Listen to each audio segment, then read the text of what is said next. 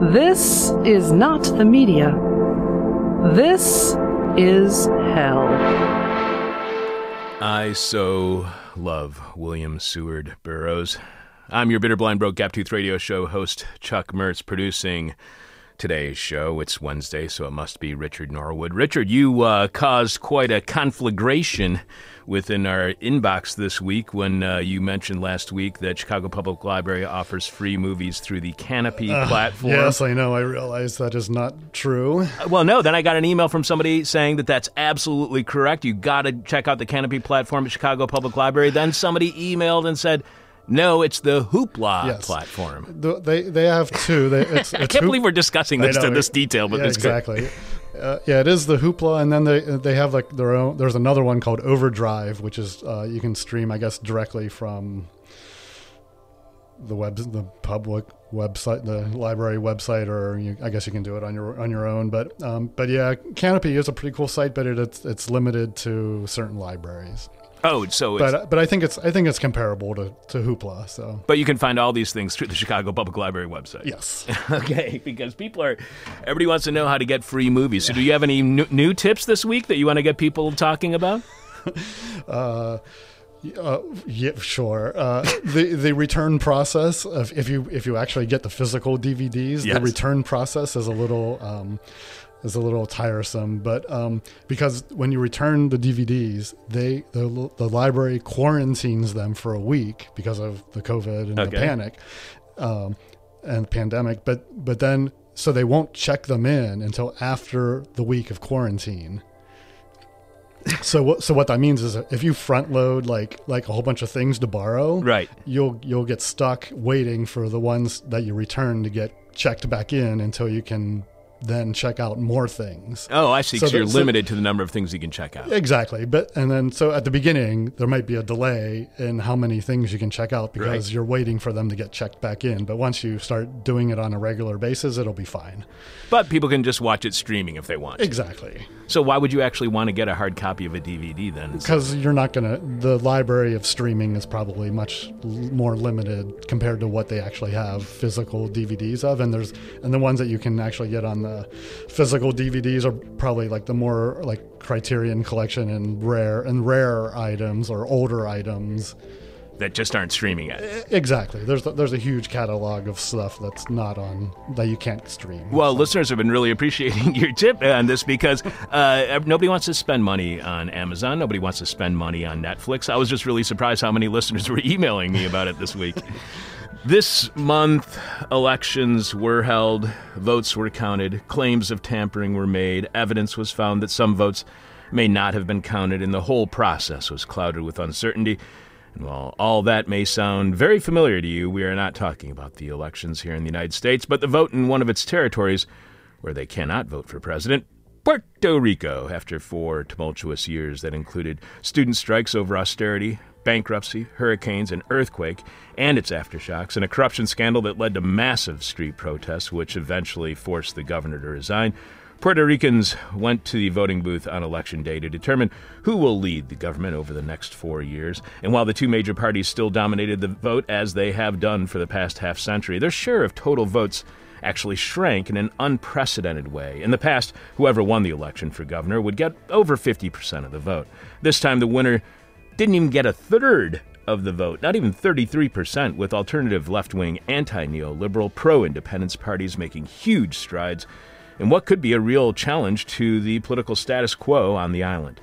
The vote also included a non-binding referendum on statehood, which asked if voters would rather Puerto Rico stay a state or stay a territory or become a state. Independence was not an option, so yes, statehood won, as the right-wing media here has been repeating over and over. But all it really proved is Puerto Ricans think anything is better than being a territory of the United States with its limited rights.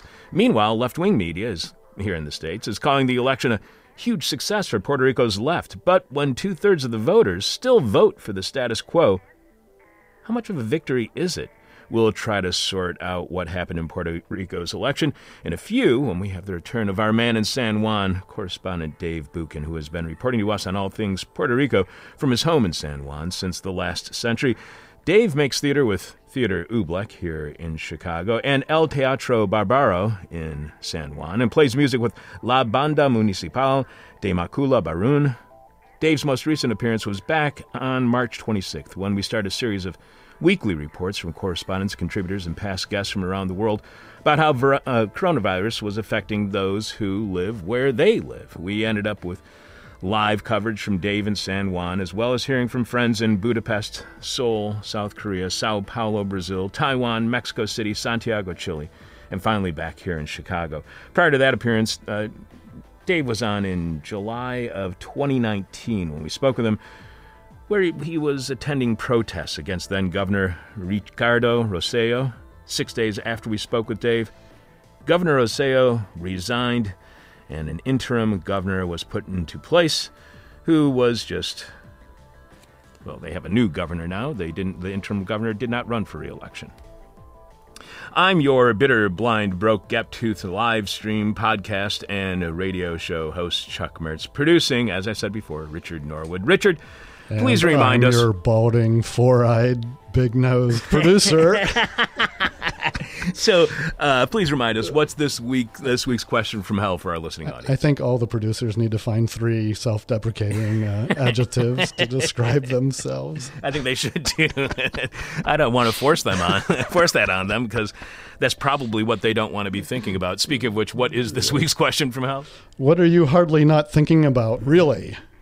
What do what are you really not hardly thinking about trying? What are you trying really hard to not think about? The person with our favorite answer to this week's question from hell wins our new Graham Black This Is Hell winter hat.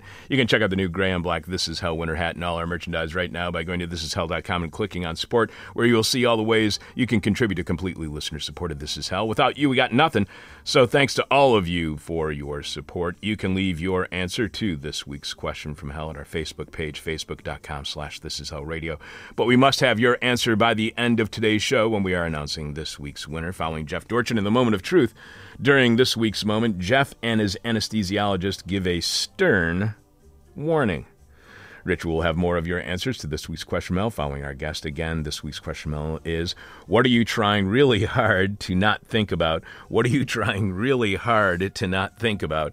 Your eyewitness to grief. This is hell. We got a message via Facebook at facebook.com/thisishellradio from Barry, who writes, "This would be a great interview. Love to you all over there at This Is Hell. Be well."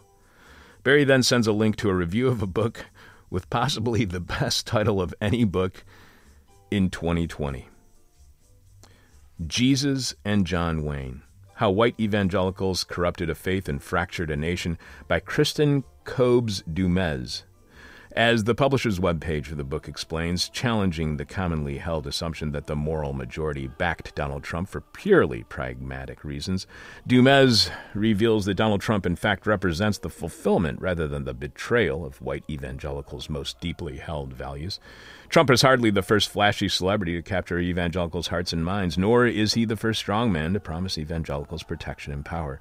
Indeed, the values and viewpoints at the heart of white evangelicism today, patriarchy, authoritarian rule, aggressive foreign policy, fear of Islam, ambivalence towards the Me Too movement, and opposition to Black Lives Matter and the entire LGBTQ community, are likely to persist long after Trump leaves office.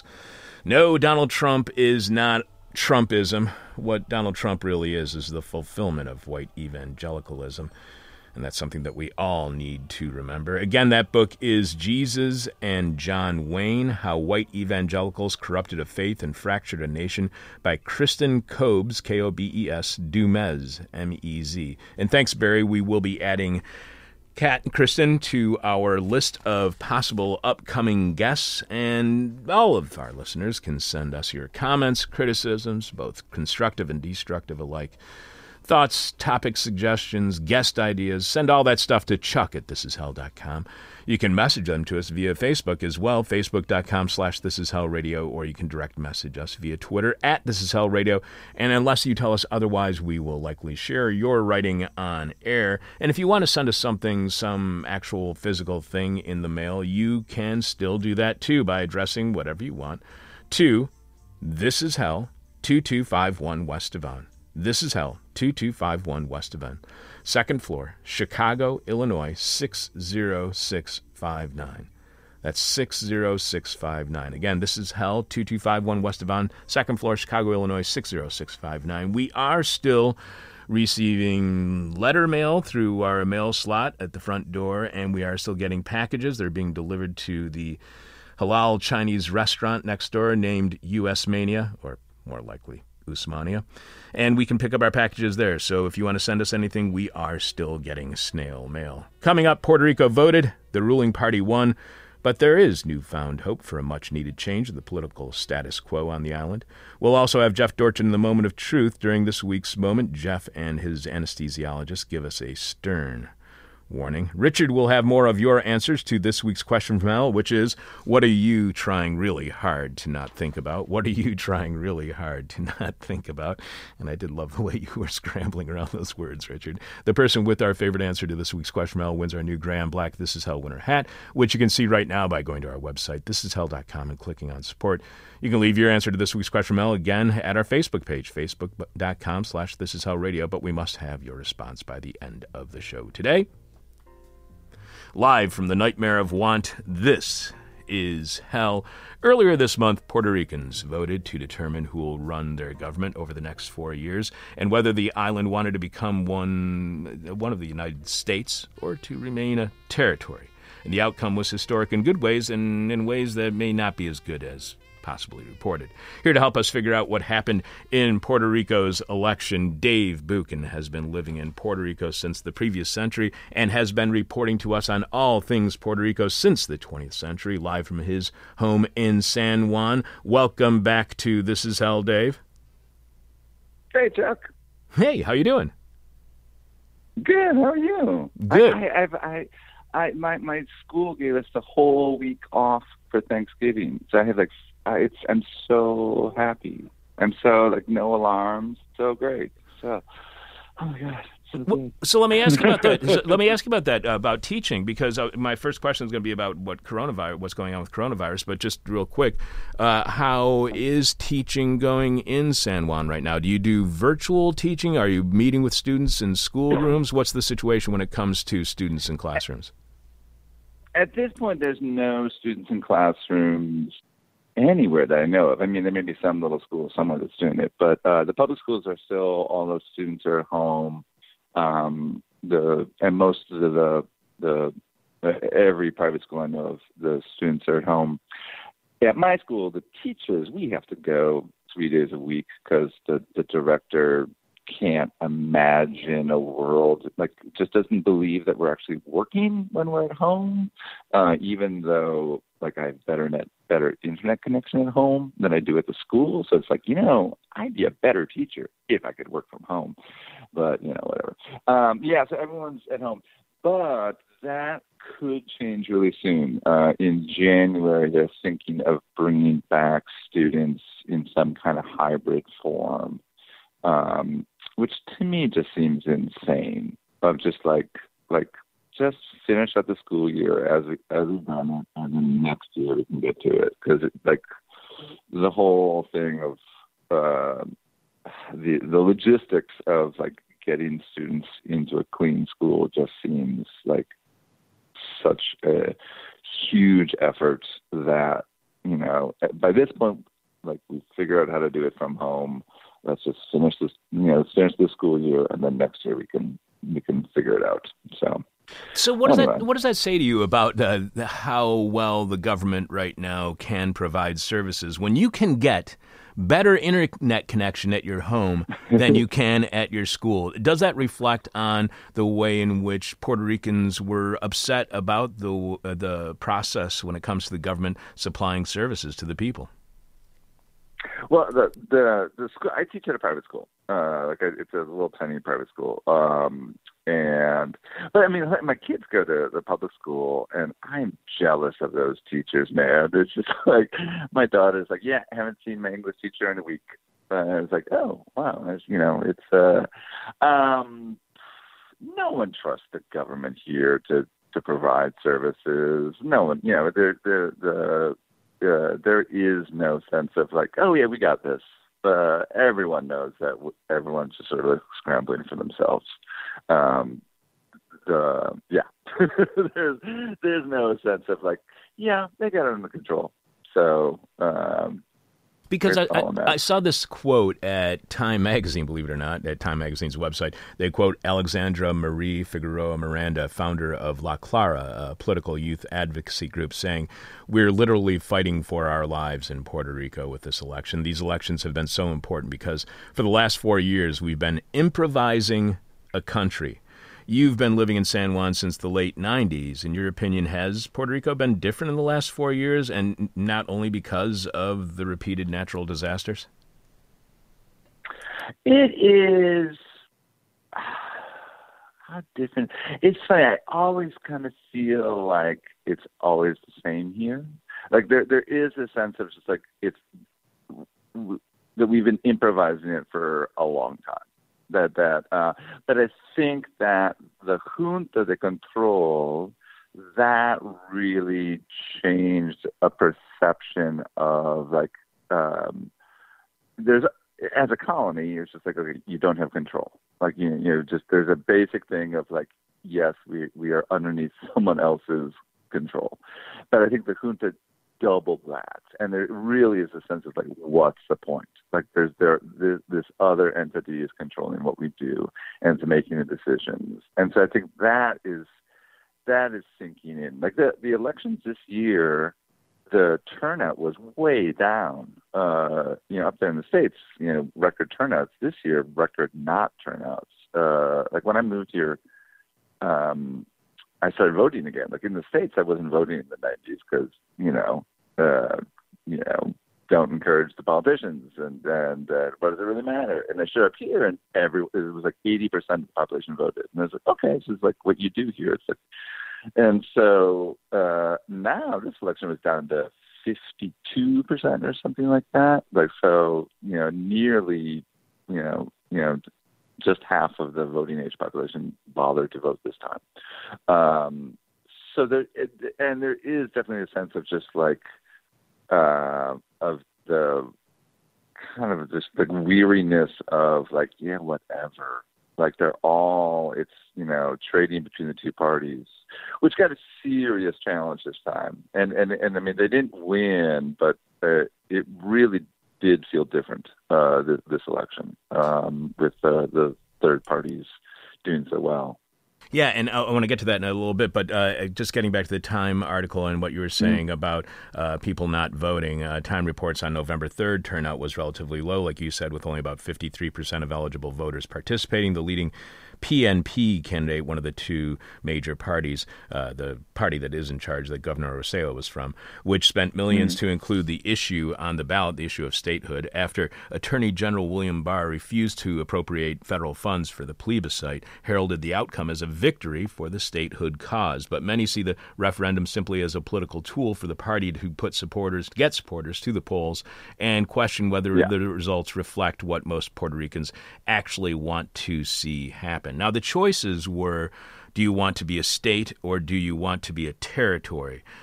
Is that it was a yes or no question, and it was I love the question. It was hilariously written. It was like, should Puerto Rico be admitted as a state immediately?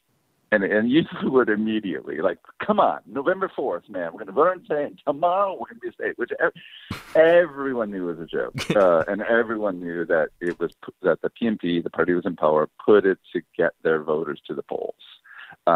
They poured tons of money into advertising. There were signs everywhere, YouTube videos. Some of them I loved. There was this great, one of their slogans was "Colonialism kills." vote statehood, which I just thought, like, well, all we have to do is change that, say colonialism kills, vote independence. But there was no independence vote. I mean, it was just like yes or no, and it won for the first time ever. Barely. It's 52% of the vote, so which means a quarter of the voting age population voted for it. But it did win, but it doesn't mean anything, and everyone knew that it didn't mean anything. So no one's talking about it here. Like here, that is not even like a part of the conversation. It's pretty hilarious. So it's completely ignored. And with the results, I mean, I think the worry here was that if Biden had won and the Democrats had taken the Senate, you still never know. Statehood for D.C. is definitely going to come up soon, depending on what happens in the Senate. And then attached to that, all this in the last 4 years, it's really become and Puerto Rico, and sort of linking the two of like, well, we need to give statehood to District of Columbia and also Puerto Rico. I don't think that now I don't think that's really going to come up so much, because I think D.C. is going to be hard enough to have happen that I think hopefully they'll ignore the whole Puerto Rico thing. So. Why would Attorney General Barr oppose funding a plebiscite? A plebiscite would lead to the actual becoming of a state. It's not a non-binding referendum. It's actually a binding vote. So why would Attorney General Barr oppose funding a plebiscite on statehood? Is Barr or the Trump administration or the Republican Party or even is there a bipartisan consensus on opposition to statehood? There is. My sense is that statehood in the states for Puerto Rico is mostly Democrats' favorite, and that and partially that's strategic, thinking that Puerto Rican senators and representatives would be all Democrats, which I don't necessarily think is true, but that's probably, you never know. And Republicans in general are like, no, we don't want more. We don't want more brown people voting. Same. The reason they oppose, statehood for D.C. is like, we don't want black people voting. And yet there are a fair number of pro-statehood Republicans who see them as potential voters. You can make inroads into that, into the Latinx vote, as they say these days. But in general, politicians in the states have just either said, well, we'll leave it up to them, or been so non-committally, like, yeah, I prefer statehood, but we'll never allow it to happen. Like, there's no sense of anyone in American politics who's like, this is a priority. We need to work on this. And so I think for Barr to approve something that would have actually had teeth to it would have been, no. Yeah, we don't need to do that. Like, just let them keep talking. It's okay. Like, just keep on going as is. You said that the statehood referendum, that was not something that people are talking about that much in Puerto Rico, yet that's what's dominating the coverage when it comes here in the United States to the outcome of that election. It's all about how Puerto Rico wants statehood. Puerto Rico wants statehood. Why do you want independence rather than statehood? What do you think Puerto Ricans can get out of independence that they cannot get from statehood? I think it's funny. I'm teaching. I'm a teacher now, and one of the things I've been teaching is U.S. history, which is intense because it's just like staring into the abyss of U.S. history with 13-year-olds. They're just like trying to let's go through slavery. Like, what is white supremacy? And one of the things I tell them is just like, we read the Declaration of Independence, that kind of stuff, and it's like, what's the most patriotic holiday in the United States of America? July 4th. What does it celebrate? Independence, in which the United States says we declare our independence to make our own decisions. And as an American, I believe in that. I mean, I believe that people have in that declaring one's independence, having autonomy as a people, as a society, is important.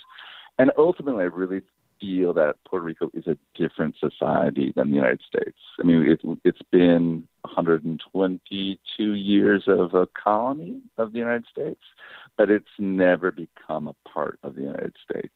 And like, we have nice relations, people travel back and forth, but the United States has nice relations with Canada, but they're different entities.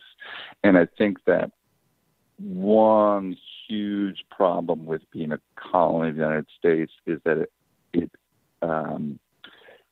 takes Puerto Rico out of the Caribbean in a way. It takes Puerto Rico out of Latin America.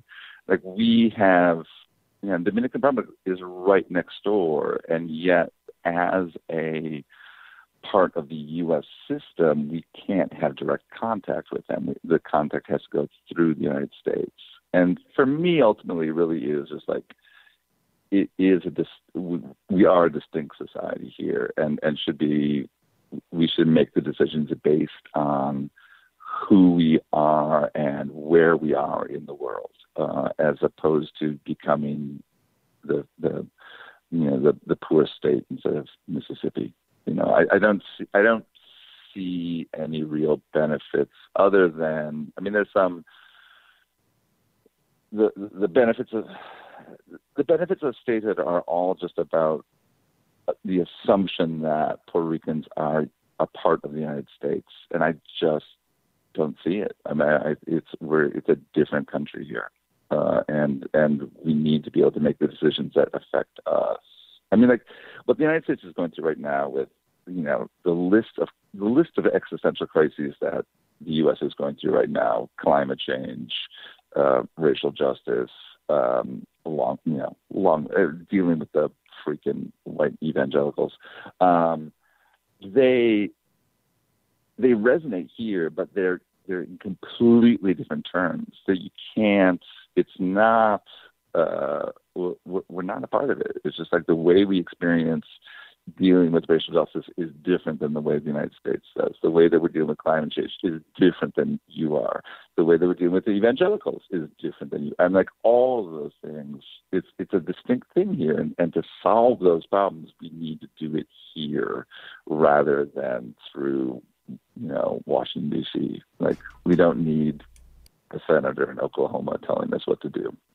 With what you call the junta, then, how are Puerto Ricans making even fewer decisions for themselves? Because I don't think people understand how that whole process works, how that structure works, and how Puerto Ricans have even less of a say in their decision-making today. The junta was imposed by Obama at the end, near the end of his term. The debt here was just getting out of control, and the government here was just like, we're not going to be able to pay the debt, and so, but because we're a territory, we can't declare bankruptcy, and so it became this sort of like, okay, what are we going to do? And so they appointed this to oversee how Puerto Rico deals with its debt and spends its money. How you spend your money is everything, and so the budget, like for schools, has to go through the junta. The budget for everything has to go through. And so they have a veto, and they can say, like, no, you can't pass that law because that's not good fiscal policy in our mind. And so this is labor laws. It's everything. And it's just kind of lurking there in the background. So it really is, you could be the governor. In a way, it's always been that way. But I think the junta personalizes it more. It puts it in the body of these 8 people, whereas before it was just this amorphous, the United States is the colonial master and we have to follow the rules. But now there's these 8 people who are nitpicking. They're like, no, change that, get rid of that. You can't spend that money. And so now it's much more visible what the colonial relationship is. So what impact do you think that junta, that kind of structure, had on Puerto Rico's response to the pandemic? And was this election in any way, was the outcome in any way a referendum on the government response to the pandemic? I think actually the pandemic, I mean, I'm not going to say they've done a good job, but they've kind of done a good job. Like immediately in March, there was a curfew. Still there's a curfew. Like we have never gone out of the curfew. Like right now it's 10 o'clock. At first it was 7, which was just that was very brutal, I have to say. But now it's 10 o'clock, and people wear masks here. It's all there's a mask mandate since from the moment mask mandates came in, and people are. We don't have any protests in the street saying, "Damn it, we demand our freedom." And I think everyone's just sort of adapted to it fairly well, to tell you the truth. I mean, there's it's weird. Like every once in a while, I'll go to a restaurant to get something to go, and if I have to go inside and there's people in there, it's like, what are you people doing? But they thankfully they closed down the cruise ships. Actually, a friend of mine was at the beach the other day and saw a cruise ship coming in, and she just started freaking out. She's like, "Oh my God, they're doing it again!" And her friend was like, "No, it's okay." Like they announced in the newspaper that they had to send a cruise ship here to like get gas or something like that, and so they don't freak out people. And we still have some tourists, which is just like people, why are you coming here? So I think in a way, the pandemic has not really affected the election, or it hasn't affected the psyche of the country, other than those weird, deep, like in 10 years, the psychological scars that we're all going to have, and how they will have played out, is just like, wow, what's that going to be like? And especially, I mean, here as well. Like, as a father as well, it's just like, I got a 15-year-old and 13-year-olds are going through this. And then 3 years ago, they went through Maria. And earlier this year, we went through the earthquakes. And it's just like, this generation, like, what are those weird subconscious neuroses that we're all going to have? And I don't know. But at this point, they're not playing themselves out in public. So. Well, you were saying that Puerto Rico is right. Puerto Rico is a different country than the United States. We have all these anti-mask protests. We have all these demonstrations for people who want to have any kind of protocol, any kind of limitation on their freedom to be, taken away. Or, they're afraid of actually losing their freedom by having masks on, and they protest about it. You are saying, it sounds like you're saying that kind of thing doesn't happen in Puerto Rico. How is Puerto Rico different from the United States when it comes to, thinking about public health, when the citizens are thinking about how to treat one another? I think in a certain way, I mean, especially with the masks, wearing a mask is an individual decision that you take as a group. Everyone has to do it to work, whatever. And I think like coming out of like using Maria as an example of just like, okay, the government's not here for us. We as the citizens of this place have to take care of ourselves. And so there's all kinds of people in neighborhoods just helping each other. And I think there is this sense of we have to take care of ourselves here. Like there's the idea that the United States government was going to help us during the pandemic is like no one even bothered to think that was going to be a possibility. And the idea that the local government was going to help us is like, it's such a mess. And so I think people do have a sense of responsibility for this place. And responsibility for how we are going to survive. It's part of being an island. It's part of like we really are separated from the rest of the world, and really are like it's up to the people here to take care of ourselves. And so I think there is just a sense of like there is a deep love for Puerto Rico as a place, as an idea, as an island that's distinct from Puerto Rico as a government or whatever. But there is a real sense of like, I'm going to protect this place and I'm going to protect my people because I love my people and I love Puerto Ricans, and that has really shown itself, I think, in these last 8 months or whatever it's been. So I'm trying to determine to what extent this last election, the election in this month in Puerto Rico, was a victory for the left. There's the two major parties that pretty much dominate Puerto Rican politics for the last 50 years. And those two parties, usually one of those two parties gets over 50% of the vote and wins the governor's position. In 2016, that didn't happen. It was only a little bit over 40% of the vote for the winning party. So there had been inroads already made for alternative parties. But in 2020, those alternative parties are newer alternative parties. They're anti-neoliberalism. But still, the two candidates who came in third and fourth combined did not get as many votes as the winner. If you take all those alternative parties together, they do have more votes than the winner, 35% to 33%. But still, that's only if you do the math, it looks like 2/3 of the people are still voting for the two major parties. So to what degree was this a victory for alternative politics, for anti-neoliberalism in Puerto Rico, when still 2/3 of the people are voting for the two major parties? I'm definitely taking it as like, this is a great step forward. This is a huge change, and it's already like, all right, in 4 years, what can we do? There's always been third parties here, and usually what's happened for decades, it was there's the statehood party, the Populares, which are state territory party, and then the Independence Party.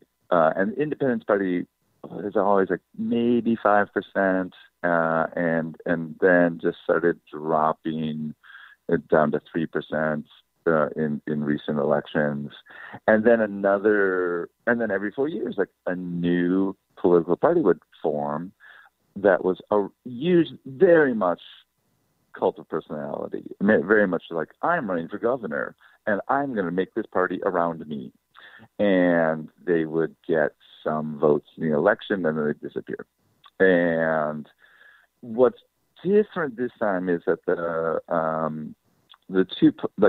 the newest party, they ran last 4 years as well, but did much better this time. The Movimiento Victoria Ciudadana.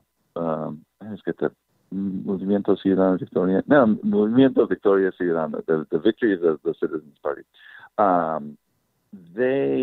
Their candidate for governor definitely has a part of that, like, hi, I'm running for governor. But they actually built a party, and they brought in people from some of those other parties that had existed before, and brought in people from social movements. And it's it's very openly saying we are about all the different civic movements and trying to kind of harness the energy that came out of the protests from last year, in which the governor got kicked out, in a sense of just like, it's not, the two main political parties are just like classic, like you get in power, you distribute jobs to everyone, and you rule for your group, with no real sense of anything's going to happen that's good for the country. The interesting thing about the Victoria Ciudadana is that they were like, we're not going to talk about status. We're not going to talk about independence or statehood. Like, that's not the problem. And that was fairly radical in terms of just like acknowledging that, like, look, there are serious issues here that need to be taken care of, and we need to do them ourselves. It's kind of an implied independence, and I think most people I know who were a part of it are all independentistas who are just like, yeah, we know, like, wink, wink. But strategically, it's just like, we're going to avoid that question, and we're going to try to deal with, like, how as a society we build ourselves better. They got like almost 15%. The PEEP, the Independentistas, went way up, and they got almost 15%. Some right-wing Christian group got 6% the first time that they showed up. And so the governor is Pierre Luisi now, who won with 32% of the votes. He was the governor after Rosselló resigned. The woman who ended up being the new governor, Wanda, she didn't run in the primary and lost, partly because the primaries here. Speaking of, I'm going to go all over the place. The election, you mentioned how the election's a mess here, and they found boxes of ballots, a week afterwards. Like, oops. The primaries were even more of a mess back in whatever that was, June, I think. All of these polling places just ran out of ballots, like didn't have any. Like at 9 a.m, it's like, sorry, we're done. And so they had to do the election in 2 parts. They had to do it in 2 weeks. It was like, all right, next week, everyone who didn't get to vote gets to come back and vote. Anyway, so back to Pierre Luisi, a new governor. He actually was governor for a week after Rosselló resigned, and he was sworn in the house of his lawyer friend, and because he didn't actually he wasn't living here at the time, and so he gets sworn in and stays the governor, quote unquote, for a week, living at his friend's house until the court say, you're not the governor, you can't swear yourself in, and so now he gets to officially be the governor. His party does not control the legislature at all here. And legislature is going to be fairly interesting. The legislature is the largest party is the Populares, which are the Things They Are party.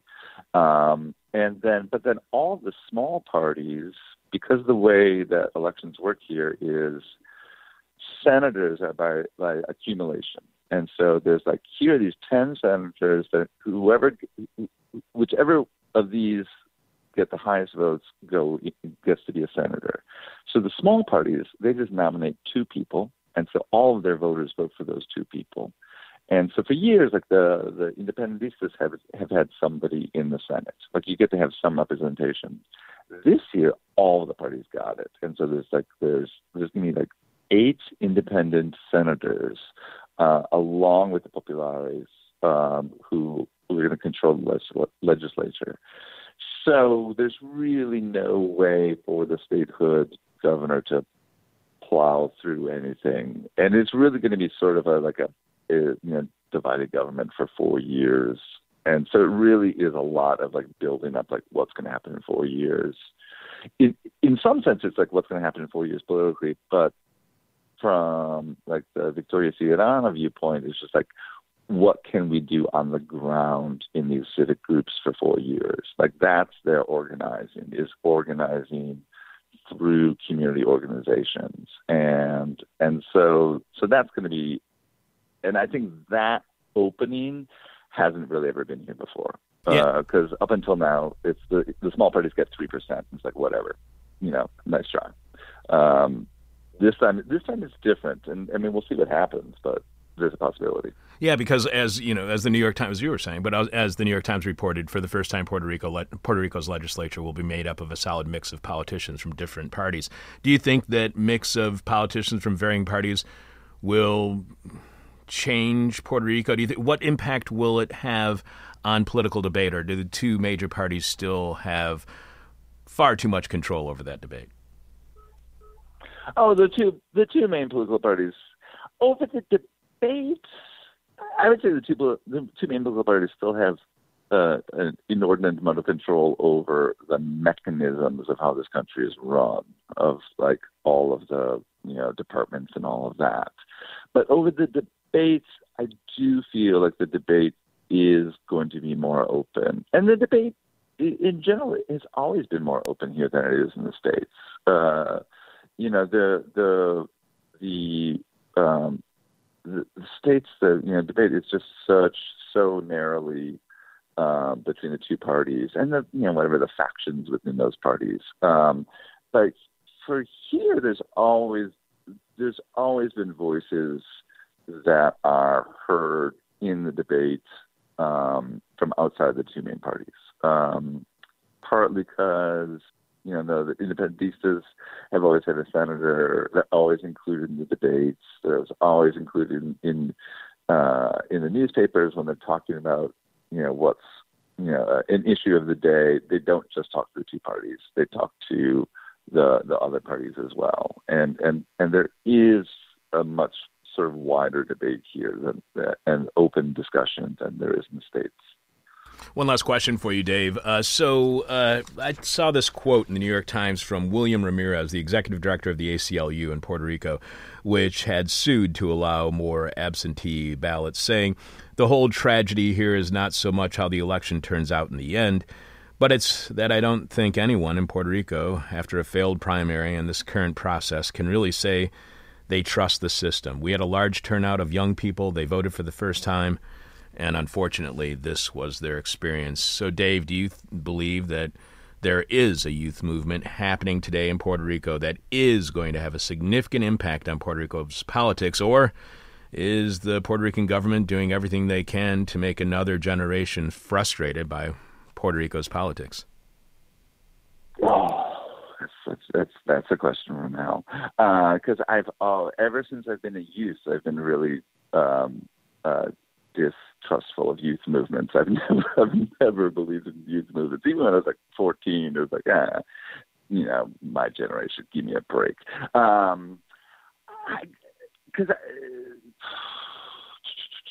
I do think that there is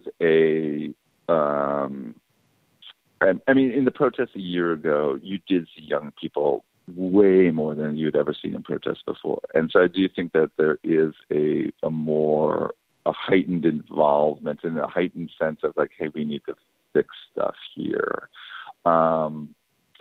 Will it lead to, what will it lead to? I don't know. When I went and voted, I was amazed by how many old people were there. It was just like I was in line for an hour, and it's just like, wow, these are some ancient people.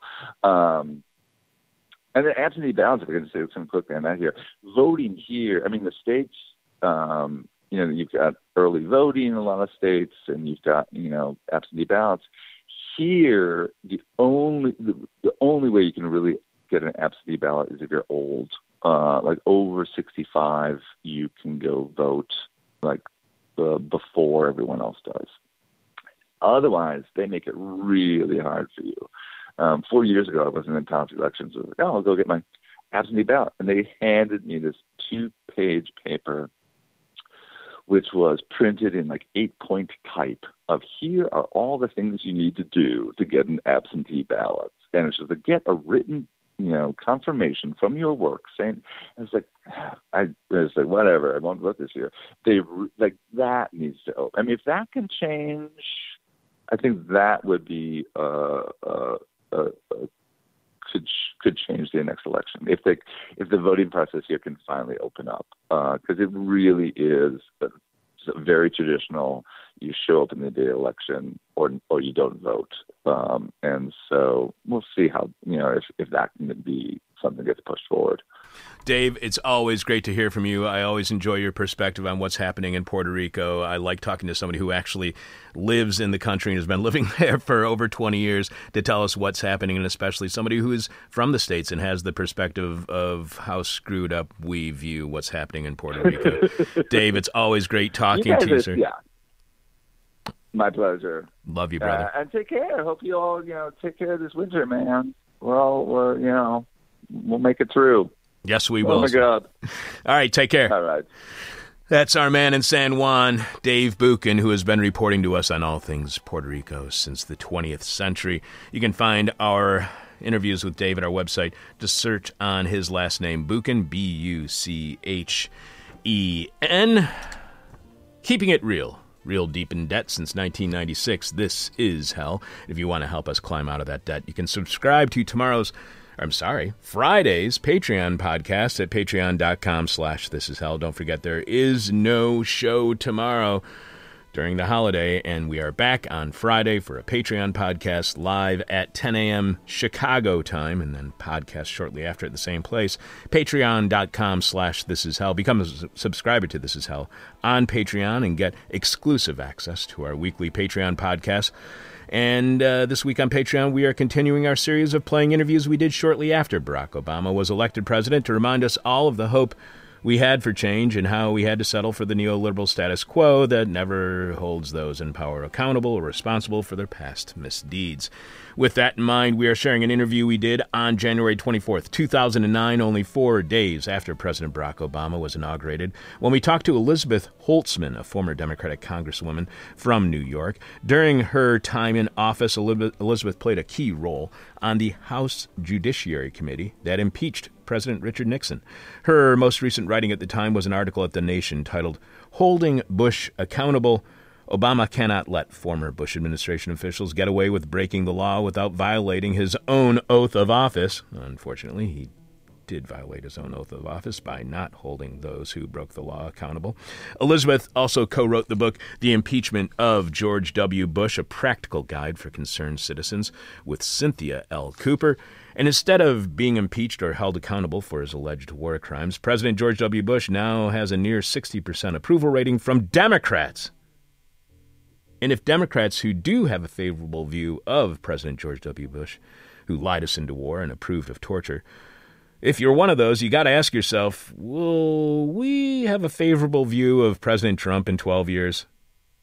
Also on tomorrow's Patreon podcast, Fox News now insists that there's a media war on Thanksgiving because the media is reporting that the Centers for Disease Control has advised against travel during this coming holiday weekend.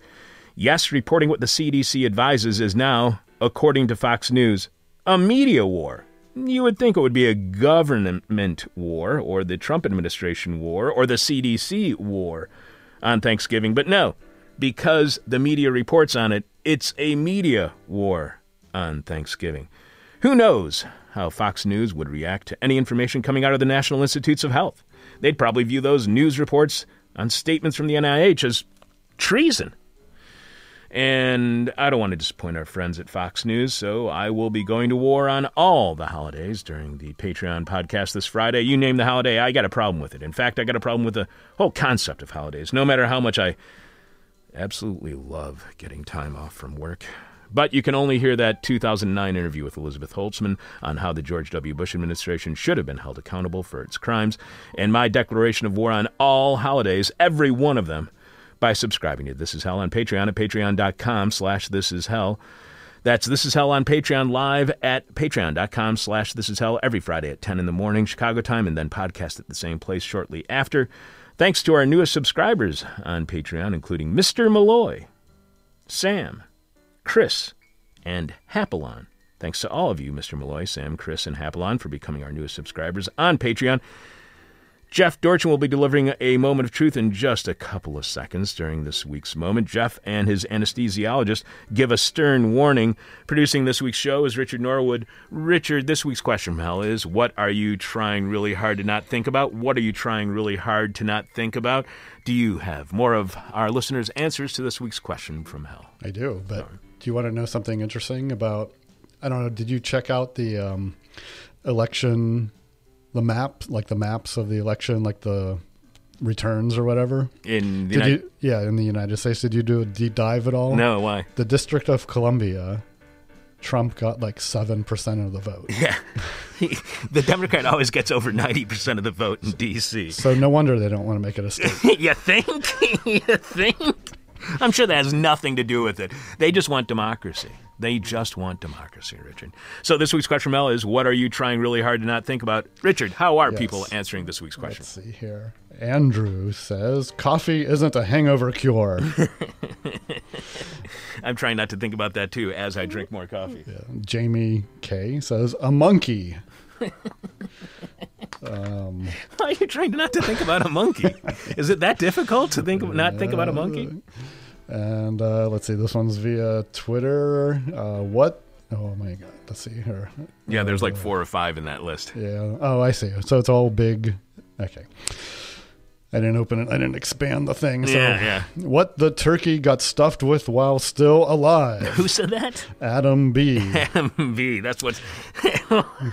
So, what are you trying really hard to not think about? He's trying not to think about what the turkey was stuffed with while he was still alive. Okay. And Aaron Z says 46, 47. Thanks. And a hypocrite reader says, the whales of my ancestors. Al B says, long-legged socialist, smooth-skinned sociology majors and ethereal bisexuals who wear mostly black. All right. Try not to think about those either. Eat Farts 69 says, paying all of the fresh student debt I've acquired in my 30s. Sure. Paying off all, I think is what he means. Right. Sometimes you got to edit them on the fly. Alibaba Boom Bop says, turkey and gravy, because I guess Thanksgiving is canceled. What are you trying really hard not to think about? How I spent the last 4 years assuming the U.S. would be mired in civil war and wouldn't have to worry about my senior seminar, and now I'm sitting here unprepared for my presentation. Who said that? American Decline Observer. American Decline Observer? I like that person. Let's see. So, Aaron B. says this, but only because I'm so excited and because Chuck's legal weed in Chicago analysis has me spooked. Let me have this one, Chuck. Nobody liked that legal weed analysis that I had, because I don't believe in making weed legal. I think it just should be decriminalized. Get all laws away from weed as fast as possible. Greg M. says pretty much everything. All right. And the Animals USA discontinued the Animals yogurt flavors. I see. All right. Anybody else? Go back up to here. And Andrew P. says the U.S. was built on stolen land and continual genocide. That is what he's saying. Everybody's trying really hard to not think about that, but maybe we should all be thinking about that on this holiday weekend. All right. I think that's it for the moment. All right. And the person who has our favorite answer to this week's question from Hell wins our new Grand Black This Is Hell winter hat. You can check out the new This Is Hell winter hat and all of our merchandise right now by going to thisishell.com and clicking on support. You can leave your answer to this week's question from Hell at our Facebook page, facebook.com/thisishellradio. But you have to post it now because we will be announcing a winner shortly after Jeff Dorchin delivers his moment of truth. Another end of the world is possible. This is Hell. Richard, I know you have Hefe on the line. 1, 2, you know what to do. One more time. The moment of truth, the moment of truth, the moment of truth, the moment of truth, the moment of truth, the moment of truth, the moment of truth, the moment of truth, the moment of truth, the moment of truth, the moment of truth. Welcome to the moment of truth. The thirst that is the drink. You can't go home again. I've been seeing an anesthesiologist. I find it much more relaxing than seeing a therapist. I met her in a bar in 2013. Since then, we go out a few times a year just to check in on each other. She's currently on the front lines of COVID-19 caregiving at Kaiser Permanente, as she's been since March. Her shifts are long, many, and difficult. She'd appreciate it if we all took a bit more care to wear masks in public, avoid congregating in large groups, especially indoors, wash hands frequently and thoroughly, and generally take the precautions we're all familiar with to keep from contracting COVID-19 or spreading it to others if we happen to be unaware carriers. With that in mind, I'd like to share some thoughts. They say you can't step into the same river twice. That would be a dumb rule, but it's not a rule. It's more like a Zen koan. Zen koans can be as dumb as they want. They don't even have to make sense. They can contradict themselves or otherwise puzzle the already perplexed. Here's one. We know the sound of two hands clapping, but what is the sound of one hand clapping? Ooh, there's a mind blower, except I know someone who can clap with one hand. College friend and theater oobleck performer and playwright David Isaacson. He could flap his arm up and down, keeping his wrist and hand limp, and his fingers would audibly slap his palm. His hand would clap itself. In your face, Master Hakuin Ekaku, reviver of the Rinzai school of Zen Buddhism. I have heard the sound of one hand clapping, and it was the hand of David Isaacson. Bow to him, old Kohen monger. You can't step in the same river twice. It's a quote from Heraclitus, who was a pre-Socratic philosopher and an incredible ancient Greek to be able to create a Japanese Buddhist tool of transcendental understanding. I read an essay in which it was revealed that Wittgenstein disagreed with Heraclitus. He didn't call out Heraclitus by name. He said, the man who said one cannot step into the same river twice was wrong. One can step in the same river twice. No one can't. Yes, one can. It's a he said situation. What I gathered from the essay about Wittgenstein and Harry was that the disagreement was more about the agreed upon limits of language, and that people who said things like, without thinking of good or evil, show me your original face before your mother and father were born, were transgressing those limits without first preparing the listener for the new territory. They were cheating at the game of language by making new rules without telling anyone, mostly for effect. And anyway, so what, says Wittgenstein. The fact that everything transforms from moment to moment doesn't really affect my direct experience of the river. The river is the river basin and the water flowing through it, the geographical reality of which can be symbolized on a map, and the water in which can be splashed and fished in and filtered through a sewage treatment plant. But from another still very functional perspective, the river is not the same river from moment to moment. If one is a biologist studying some of the organisms flowing along in the river, it's not a metaphysical matter. The biologist literally can't find the little creature she was just examining before she was distracted by a mosquito, because the whole situation has been replaced by an entirely new one. And what's fair about including the river basin in the definition of the river? The basin, the banks, the islands, they aren't the river. The river is the water in and around them. If I emptied the water out, you'd just call it a river basin or a wadi, in which case to say the river is dry is a mistake. If it's dry, it's not a river. But Wittgenstein would probably be thinking about something else by then. Thomas Wolfe, the old one, not the celebrity writer in the cream-colored three-piece suit, the original Thomas Wolfe, wrote a book called You Can't Go Home Again.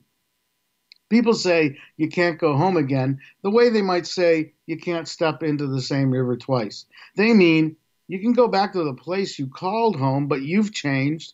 The people who've stayed behind have changed. Stuff has been torn down. Hasids have taken over the whole block adjacent to the strip mall. The old schoolyard playground looks much smaller than you remember. It's just all different. But what I mean when I say you can't go home again is more along the lines of an admonishment. I mean, really, don't. Don't go gather with your kinfolk for the holidays. Don't do anything unusual that would put you or your family members who live far from you at risk. Just don't. If you have to say your last goodbyes to Great Aunt Glenda, okay, maybe go for just that, but then get right back in your hermetically sealed Jetsons mobile and fly right back to your bunker. Fine, everybody has different limits, different ideas about what's safe, or how much risk they can tolerate, or how risky they estimate their activities to be. Fine, I get it. But look, there's a vaccine coming in the spring. Can't you muster the effort for one final, thorough 4-month hunker till spring comes? One hellish, dark, lonely winter of monotony, poverty, anger, gloom, and echoing self-recrimination? You can do it. I know you can. You can do it so more people can get the vaccine before they get sick. Did you know that there are many people out there who think the virus is a hoax created by Bill Gates and George Soros to make Trump look like an even bigger, more dangerous idiot than everyone already knows he is? Today, as I write this, as the largest day of COVID-19 cases was recorded here in the state of California, a large crowd of flag-waving anal herpes sores is having a demonstration in beautiful medieval Huntington Beach against the 10 p.m. to 5 a.m. curfew meant to stall the increase in infections. If California secedes from the Union, there are plans to carve out Orange County and airlift it over the Southwest, Texas, and the Gulf of Mexico and set it down where it can nestle in the armpit of Florida in Appalachia Bay. You can't go home again. You can't. Your family will understand. If they don't, they should have been dead to you already. Don't travel. Uncle Irving is still a passive-aggressive dick. He thinks it's funny to mock your financial problems, which are the talk of the entire family, with his affected lightheartedness. You know this. You don't need reminding. Your cousin Wendy and her husband Ralph are definitely getting a divorce. I'll tell you right now, so you can practice feigning surprise for when your mom calls and tells you later. Oh, and she'll probably tell you at that time that Uncle Nate died. Try not to sound happy. I know you're interested in how much your niece has changed since last year's fiasco. You'll be happy to hear she dropped out of school to work at a nail salon / tattoo and piercing parlor. She has a boyfriend she does recreational huffing with. She's an ethical slut modeling her look after PJ Harvey, and she's building her own kayak. You can't go home again. I know most of you are too smart to take unnecessary risks, and anyway, I've already made your decision, and it's Wednesday, so you're already there if you went. Well, be prepared to stay there if you did. Don't come back dragging your kinfolk's filthy molecules. Stay there and marinate. On behalf of my anesthesiologist, have a safe, socially conscious, isolated, and sedate Thanksgiving. This has been the Moment of Truth. There was a really good article in the Times yesterday about the total contradictions that are happening within the safety protocol. They were talking about how right now it's inconclusive. They're not saying that small groups necessarily spread the virus or don't spread the virus. It's just inconclusive because it's such a small group of people. It's hard to trace back that as a spreading event because it's such a small group of people, when it's much easier to do when there's a large group of people. That's much easier to get conclusive evidence to show that there is community spread within that group, to show that those are super spread events. Yet all the governments are telling people, you shouldn't be visiting with any more than 10 people in your home. However, if you want to go to church with 150 people, that's just fine. So it's just, and then the protests against it too. That's the thing that really gets me about it. So it's inconclusive if these small events actually do spread the virus. So then all these people to protest the fact that the CDC advises that you not get together even in those small groups, all those people get together in a large group, which then does create a super spreader event. The whole thing just seems so contradictory. And in this article in the Times, one thing they were pointing out, Jeff and I've been thinking about it, and I don't have any real thoughts, thought out ideas on it quite yet, but is that they're trying to, it's this shifting of the blame to the individual, and that you can solve the virus just by doing a few individual actions to avoid looking at the larger systemic things that we can do, like even potentially a mask mandate. So This whole thing is a freaking nightmare. And it's really crazy. And the fact that they're being so contradictory, it's really difficult to parse what's right and what's not, Well, I think it is kind of patriotic when people do get together in large groups, because it is easier to see those and dissect those and parse those as super spreader events, and then to trace people. So in a way, by making a larger, more horrible event, they're making it easier to track the idiots who catch it. Right. And it just reminds me of the conversation that we had with Mark Fleury back in March when he was talking to us from Seoul, South Korea. And he said that everybody in South Korea had tracing software on their phone. They had a tracing app on their phone that some student had made for free and then gave to everybody, and everybody had it in March. We're still working on a tracing system here. And the tracing systems that we do have, there are dozens of them, and they're incompatible with each other. Why couldn't Mark Fleury make one for America? That's what I asked him. Chuck, what are you doing for Thanksgiving? Hanging out with my girlie. Are you eating anything in particular? Oh, yes. We are having duck. Ooh, I'm making a goose. Are you? I'm making a goose, a pheasant, and a Cornish hen. Get the hell out of here. I'm making so much food. It's insane. I spent like $200 on this Thanksgiving because I got paid for something that I did not expect to be paid for. And it was exactly $200. I've got like so many. I got rutabagas and parsnips and You're not turnips. stuffing these animals into each other, are you? No, I'm not doing the turducken-esque With a pheasant Poultry. and a goose. poultry Russian doll thing. I've always wanted to make goose. In December, early December, is St. Martin's Goss Day, and I only learned that because I was living in Andersonville, and there would be signs up all over the place saying, "Get your goose for St. Martin's Goss Day." And I've always wanted to try to make goose, but I've always heard it was really difficult and easy to dry out. Kind of like duck can be problematic too. Well, you can avoid those things once you know that that's a problem. There you go. I don't know what you do exactly. I think you can brine it, for one thing. Yeah, that's the big thing nowadays. There's another thing, you can spatchcock it, Yes. which a friend of mine really loves saying because he's in a same-sex couple and he thinks it makes me think of something else, but it just makes me go splitting a bird open and putting out butterfly on a rack. It's the best way to cook a chicken. Another thing is I'm about to get really fat, so I spent the whole 2 weeks like kind of fasting for the day. So I've dropped about 6 pounds, and I am prepared to eat all that back on in the next few days. Beginning tomorrow, and I got pumpkin pie and ice cream and Cointreau to put on my vanilla ice cream, a la Mikkel Maher. So I've got a bunch of flavorizing and gobbling up to do. And I'm not having any turkey. Oh, but I will say this. This friend of mine who loves to say spatchcock, his husband made a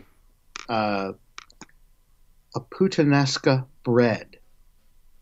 So, puttanesca is a pasta sauce. Supposedly, according to one definition, it's what prostitutes is. Puta is prostitute. It's prostitutes would only have time to make a sauce really quick, so they'd smash a bunch of olives and garlic and anchovies and make a sauce really quick between customers.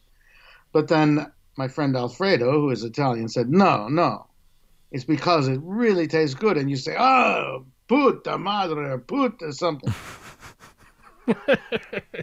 You know what I love on my ice cream? I love treacle on my ice cream. Golden syrup. It's delicious. Ooh, golden syrup is treacle. Yes.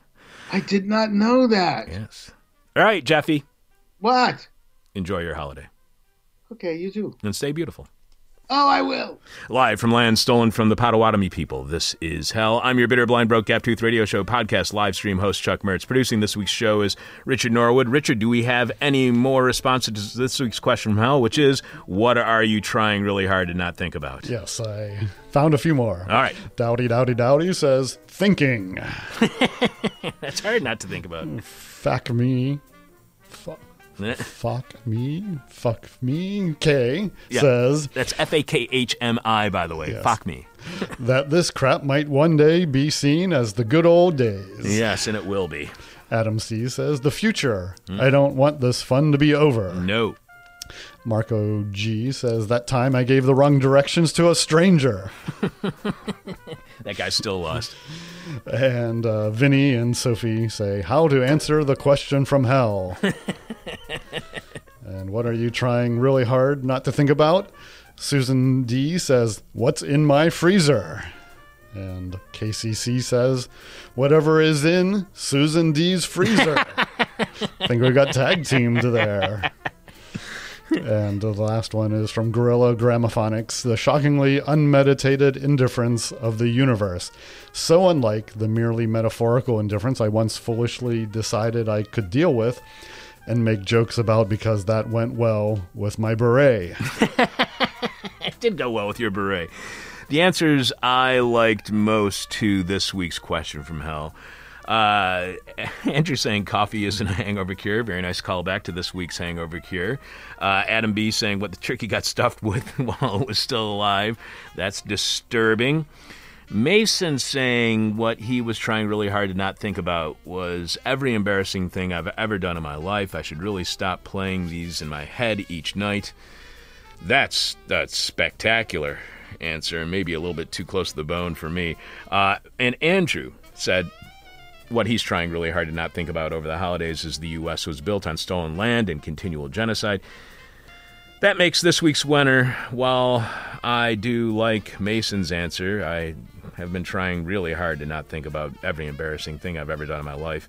And like Mason, I should really stop playing those in my head each and every night, keeping me up night after night. But considering this holiday, this weekend's winner is Andrew P., who said that what he is trying hard to not think about is the U.S. that was built on stolen land and continual genocide. And even though I think that's something that we should all be willing to think about and trying to think about this weekend, I still think it's the best answer so far. Or the best answer we got this week. So, Andrew, you are the winner of this week's Question from Hell. All you have to do is just send us your mailing address via Facebook, and we will send you your winter hat, which you have won for having our favorite answer to this week's Question from Hell. Everybody else can see the winter hat and all of our stuff at thisishell.com when you click on support. My answer to this week's Question from Hell, what are you trying really hard to not think about? What Mason said, every embarrassing thing I've ever done in my life. Thanks to everyone for sending in your answers to this week's Question from Hell. Special thanks to Meredith Z., who went to thisishell.com and clicked on support to show how much they appreciate completely listener-supported This Is Hell. Where you can find all the ways you can show your support by either subscribing to Patreon at patreon.com/thisishell, or in getting some of our swag, or just donating. Again, thanks, Meredith. We truly appreciate your support. We are not doing a show tomorrow, Thursday, due to the holiday. However, we are airing a Patreon podcast, Friday at 10 a.m. Chicago time, live stream, 10 a.m. Chicago time, Friday, and podcast shortly after at the same place, patreon.com/thisishell. And we return next Monday, November 30th, when we will have a report live from Sao Paulo, and contributor Brian Muir of Brazil Wire and Telesur English. Brian will be getting us caught up on recent elections in Brazil. We start every week's live streaming shows here at thisishell.com with Daphne revealing the week's hangover cure. And this week's hangover cure is not coffee. Thanks to all of this week's guests, including writer and researcher at Perilous, A Chronicle of Prisoner Unrest, Duncan Tarr, who was on to discuss the Perilous Analysis, First 90 Days of Prisoner Resistance to COVID-19, Reports on Events, Data, and Trends, which you can find out more about at perilouschronicle.com. Thanks to yesterday's guest, philosopher Teppo Eskelinen, who edited the collection of essays, The Revival of Political Imagination, Utopia as Methodology. Finally, thanks to today's guest, our man in San Juan, Dave Buchan, who has been reporting to us on all things Puerto Rico from San Juan since the past century. Talk to you tomorrow on Patreon, when we will be playing an interview we did only 4 days after President Barack Obama was inaugurated, when we spoke with Congresswoman Elizabeth Holtzman, who was on the committee that impeached President Richard Nixon. Congresswoman Holtzman had written a book on how and why to impeach President George W. Bush. And as that did not happen, she was campaigning to have President Bush held accountable for his crimes of lying us into war and allowing torture during the Obama administration, instead of just impeaching Bush while he was in office. Despite all of that, for some reason, Democrats today have a near 60% approval rating for W, which will probably be the approval rating President Trump gets from Democrats in 12 years, after another Republican presidential nightmare worse than the one we are experiencing at this very moment. Meanwhile, I will be doing everything I can to avoid the Christmas rush by going to war on all holidays, but you can only hear that Friday live at 10 a.m. Chicago time, and podcast shortly after at patreon.com/thisishell. If you like what you heard on today's show, please help support completely listener-supported This Is Hell. Thanks to Richard Norwood for producing today's show.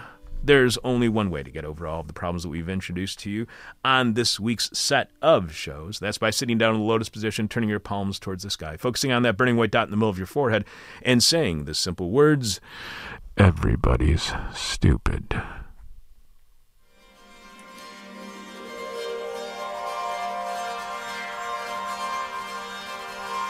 Thank you for listening to This Is Hell. For more interview hell and to support the show, visit thisishell.com.